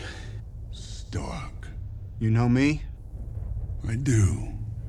You're not the only one cursed with knowledge. I love this. This is probably my favorite quote in the whole thing. So who says this again? This is Thanos and Tony Stark like talking to each other, and this is the first time that they talk to each other. Like obviously they've been fighting, so that's a little different, but it's the first time that they had a conversation, and it's kind of like this realization of like these. Tony's not really a madman, but like a man of knowledge. He knows like what's coming. Like he's seen it like through the Tesseract. Like it's like in his brain of this idea that like all of his friends are gonna die, and that's like. But Thanos, I feel like almost like willed that vision into him to show him what was like coming. Who had that vision? Who was the one who like Tony did? That was Tony's vision. That was in the second Avengers, and it was the Mind Stone. Before it like became Vision, it like hits Tony and it like and it like influences him, and it essentially sends him down the dark path that makes Ultron. But inevitably, it's the vision that he's cursed with that Thanos had like willed into him. Oh my gosh, that's so cool. The dichotomy of Thanos and Tony Stark is one of the best parts of not just like this movie, but of the Marvel Cinematic Universe. Like I said earlier, in that Tony Stark is almost like the pre-tragedy Thanos. He sees it coming and is doing everything he can to prevent it, even though like, and people like, I guess like in a way people have called him mad because he like makes Ultron, and like they have a whole like movie about it. But again, like he tries to like stop this like, you know, epic destiny of everyone dying that like is about to happen, and ultimately he fails. He like, the snap still happens. He couldn't stop it. Yeah. And so it's interesting to see what will happen in Endgame now that, you know, like the tragedy has like occurred and he's now like become a fully realized Thanos, I guess is the right way to put it. But I mean, we'll see. Yes, well, we will get to the predictions shortly, but first we have one last quote from Gabriel. Gabriel, go ahead. All right, so mine is, Daughter.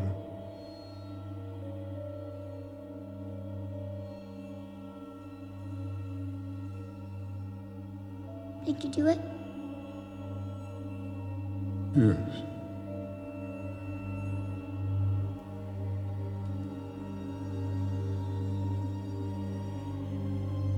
What did it cost? Everything. yeah, so this is I thought this was pretty good too, and one of the main reasons why I picked this quote between Thanos and Gamora was the timing, and I knew the timing perfectly, so I was able to say everything before Thanos did. So basically, it makes me Thanos, and right. I definitely felt like it was a good kind of closure to it finally happened. You know, this finally happened. I finally snapped my fingers and wiped, you know, made people turn to dust, half of the people. So I thought that was pretty good to kind of tie that in, as short as it was. What were you gonna say? Well, it's an important part in the movie because this is right after Thanos gets like a mortal wound and then he snaps his fingers. And have you guys thought about where he goes, where this quote actually takes place? So I actually feel like I have it too. Well, I feel like I have. Anthony, you go. By all means, please. So I think the Soul Stone, it's like different from all the other stones. I think it acts like the reason you have to give a soul to get the Soul Stone is you're essentially sacrificing someone so you can live twice. I think it acts as a second life, and that's the one thing about like I feel like a part of the plan that Thanos probably didn't consider is that if you snap your fingers and half the universe ceases to exist and it's random, you could become part of that. Which is like why the idea of like his ambition to do it doesn't matter if it costs him everything, including himself, and that's why he like goes into the Soul Stone to like regain his second life.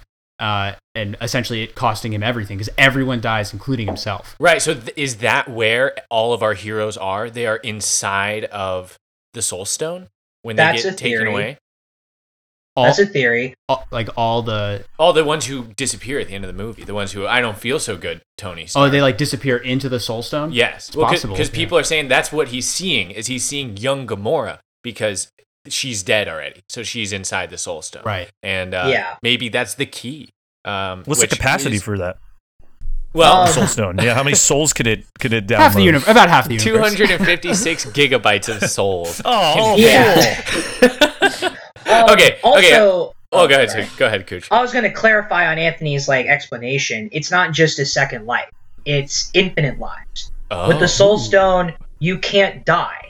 Your soul goes into the Soul Stone, and then you can just chill out till everybody's gone, everyone thinks you're dead, and then just pop back out in your real body and be like, "Oh hey, Lamau, I'm still alive."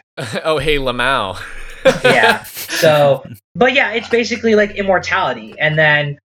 When he sees Gamora in there, which is another comic book reference, but Gamora's soul, at the very least, is still in the Soul Stone. Okay. Or part of it is. Okay. So, I think this is a good time to pivot to our final segment. We are in the home stretch here, boys. Our predictions for Endgame. And again, I'm going to get Corey to go in on this one because I feel like we haven't heard enough from Corey. All right. So you want me to start with my prediction? Yes. Yeah. All right. So my prediction is after defeating Thanos, Tony Stark, the long-lost nephew of Ned Stark, claims the Iron Throne. Dang. Already got a Game of Thrones reference. This is perfect. Nice. Oh, boy. Okay, let's move. Okay, who wants to go next? Let's go Dylan. Dylan, what do you think is going to happen at Endgame? This is maybe half a prediction and half an Easter egg, but my prediction, which is somewhat verified by the trailers, is that Thor will drink craft beer. And which one? Which one? From which brewery? No, and I want to go there. No, I actually really have to give the shout out. The brewery, which Anthony and Ben have both been to, is in Athens. It's Creature Comforts, the brewery. There is a shot in the trailer where Thor is sitting at the table grieving the loss of half of the universe, but he's also sipping on a Creature Comforts beer. Look this up. It was a huge local news deal for my college town because I went to school in Athens at UGA. And yeah, so shout out to our lovely Creature Comforts brewery, favored by the gods, even in the apocalypse. And favored by the gods in the apocalypse. So yeah, that's my prediction. Okay, that's a great prediction. Let's go with Scott next. Scott, what do you think is going to happen at Endgame? I think, and I thought a lot about this, and I think that at some point before the end of the movie, the Guardians of the Galaxy will update the iPod that they listen to their music on with some modern music. I think it's a Zune, isn't it? Oh, a Zune? Oh, right. Well, maybe they'll buy an iPod and then the only one who've had one. have updated music. Yeah, the only one ever sold. Or they'll get a Spotify account. Yeah. An intergalactic Spotify account. I don't know. See what happens. All right, Anthony, why don't you give us your prediction? So actually, mine's a little more in depth. So I actually have a few quotes to back up what I think is going to happen. Okay. So they're all from Doctor Strange, and just to reference, he's the only character to have seen all these different realities via the Time Stone. So, but his first quote is, "All right, Stark, we'll go to him, but you have to understand, if it comes to saving you or the kid or the Time Stone, I will not hesitate to let either of you die. I can't because the universe depends on it." And that's when he realizes if I've got to escape or I can't let Thanos have the Time Stone. Absolutely not. The next quote is, "I went forward in time to view alternate futures and see all the possible outcomes of the coming conflict. How many did you see? 14,605,000, and they only win one." Then obviously they have their brawl with Thanos, which to me it's okay. Star-Lord claims that he came up with this plan, but Doctor Strange just saw the one where they won. So he just you do this, you do that, you do this, and we're going to win. But obviously they don't win, that's not something that Doctor Strange wouldn't have seen. He would have saw that Star-Lord was going to fail them essentially. And his last quote that I have, and it's right when essentially Doctor Strange fades away. He says like, Tony, there was no other way. No, like Doctor Strange knew that this was going to happen, like that, like half the universe was going to cease to exist, but maybe in the specific way that they did it, left the core Avengers left alive, and that's like their mission to like go out and fight Thanos and essentially defeat him. Is how it's going to end. Okay, that one's actually could come true. I also have something to follow up on that. Yes, go ahead. Give us your prediction.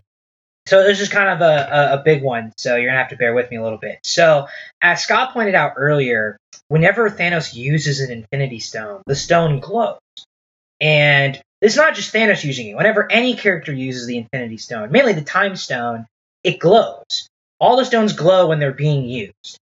But in the scene where Doctor Strange surrenders the the Time Stone, the stone glows. So he's actively using the Time Stone as we speak. So there's a theory, and I'm gonna let me finish up the scene here. So he gives Thanos the Time Stone, and he says no tricks or whatever, and Doctor Strange shakes his head because it is the real Time Stone.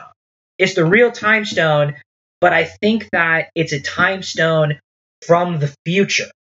Oh. And so, he gives Thanos the future Time Stone and has the real one tucked away at the Sanctum Sanctorum, which is why Wong was so adamant about returning there. And then from there, this is also why when Thanos does the snap, his whole gauntlet melts and disintegrates. Because in the comics, you could snap 80 billion times and the gauntlet's fine. So something has to be incorrect that makes this gauntlet totally burn itself and melt into his arm.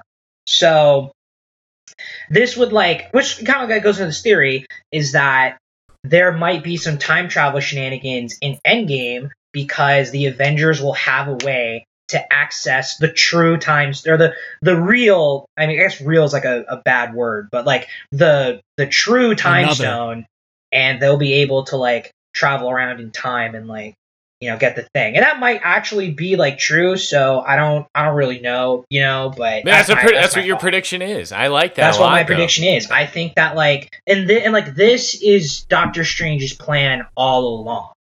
Is that there is no other way, because in order for the plan to work, Thanos has to be unaware, and Thanos has to think he's won, and that's it. And then and I'm just gonna be totally on a meme here.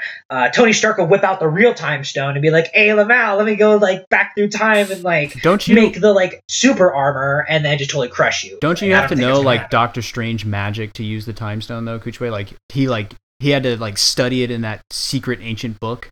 Yeah, but Thanos doesn't really know any magic, and Thanos is able to turn back time to save quote unquote Vision. But Thanos has the Infinity Gauntlet, something that is able to able to do something like that. Do you think that Tony's gonna invent something that can probably can use the stones, or maybe Tony will invent a time machine? Does the Infinity Gauntlet still exist? I know it got it looked like it was malfunctioning at the end there. I've also heard of that they go back to the dwarf and they make a new Infinity Gauntlet because they reopened the portal or whatever. For the right hand this time? Yeah, sure. You never know. It's actually a shoe variant. The Infinity Shoe. Dude, okay, that would actually move some serious merchandise for Marvel. Yes. If there was the Infinity Shoes. The Infinity Championship belt. Yeah, definitely. Championship belt. It's a title I'm the greatest in the universe. Yeah. Behold the Infinity belt. Yeah, the Infinity War champion. Yeah. That's no, but I would definitely buy some Air Thanoses. Does it light up? It's got they light up with the stones. They just rebrand Skechers light up shoes. Collect all the stones. Oh my gosh. Oh. Okay, I believe we still have 2 more predictions to get from Evan and Gabriel. Evan, you can go first. So I mean, I'm a pretty much an outsider in this, but I thought that was a really interesting point that that Cooch Boy made. That okay, so Thanos is basically the equivalent strength of the Hulk. Hulk. But he has all of his Captain powers America are gone, is- and but also like he's not even really a threat anymore, right? Because he's accomplished his goal, and now he's just chilling. So it's just like, okay, why do they don't even need to attack him anymore? Theoretically, That's a good point. Is I heard somebody talking about this on some podcast, but they were like, what if stuff is actually great? Like, what if Thanos is right and everyone in the universe is enjoying like peace and prosperity, and they don't want the Avengers to go and reverse it? So, like, what if they don't need the Avengers anymore? What if like all the conflict has been solved? Half of my coworkers are jerks, so I'm glad they disagree. Thus, if they were to get reality back to the way that they wanted it to be, like how it was originally, then they would have to go back in time to actually make that goal happen. So that does seem pretty credible. Well, I just think it's interesting. What if we're rooting for Thanos in this one? Where like the villains are the Avengers who, through their own hubris, they're like, the universe shouldn't exist if we don't all exist. We want to come back. And Thanos is like, no, I've created true prosperity. What if he's right? I mean, that's how you could like see this movie, right? Is that like you could definitely like through like Thanos' viewpoint, he's definitely like the hero of this movie. Yeah, makes him compelling. It makes him super compelling. That's why it really does. That's why he's such a legend. All right, we've got one more. Gabriel, go ahead and give us your Endgame prediction. I'm kind of in the same boat as Evan here with the not knowing the full details of everything. I've done the research that I felt like I needed to do for this video, or not for this podcast. But basically, my predictions are we're going to see Captain America, and we've kind of touched on this. He's going to make a stink. Tony Stank is going to make a stink as well, and I think Hulk will finally get an understanding of why he's got that internal battle. Maybe something finally compels him to be released. Yeah. I think we'll see that. I think I was really expecting once the snap happened that all the Infinity Stones would separate like a Dragon Ball Z and then go across the galaxy and they'd have to go. You gotta find him again. All right, time to find it again. But I think as the most wild prediction I have is that Thanos is going to play a part and maybe have to sacrifice himself. Maybe something he has to do that only he can do, and then his exchange for his life or something he does is going to save our heroes. So that's my prediction, but I don't think it's too wild. Okay. So I guess Joey and I would throw in a couple of our predictions in as well. But mine's kind of general. I think that we're going to have some Avengers die forever in this one. I think that there's a good chance that some of the more tenured characters will either die or be removed in a meaningful way where we won't see them anymore in the future movies, and that will open up more space for the youth to rise to more relevance. Spider-Man and Black Panther are definitely not gone forever, and they're clearly going to take on more of a leadership role in this organization. So I could definitely see us losing the likes of Tony Stark, the likes of Captain America, the likes of Thor. Like I could see all of those characters having epic deaths in Endgame because we know that the MCU can continue on the backs of these new young superheroes who haven't had as much time in the spotlight. I agree with that. The end of an era. Yes. So, what about an era? My prediction is pretty short and sweet.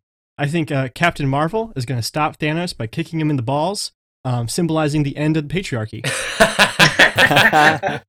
We did it. We did. Like Marvel will be like, we did it. Our goal was achieved. Yeah, at the end it'll just say hashtag we did it.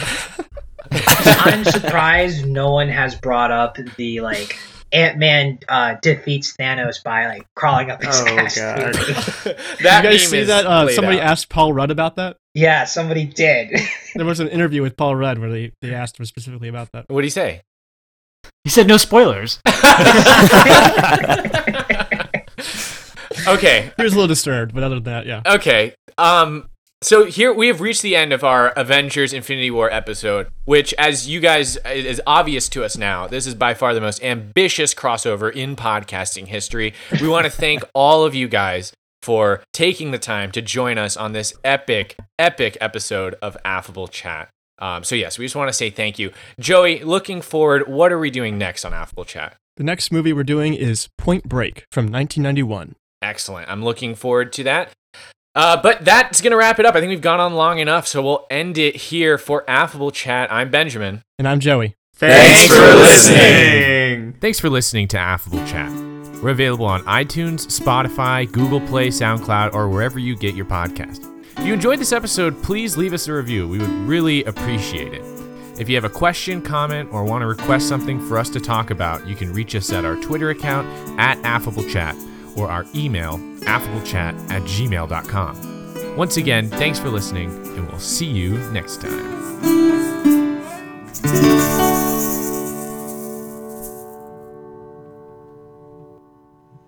I know what it's like to lose, to feel so desperately that you're right about comic book movies, yet to fail nonetheless. It's frightening, turns the legs to jelly. But I ask you, to what end? Dread it, run from it, destiny arrives all the same. And now it's here. Or should I say, I am.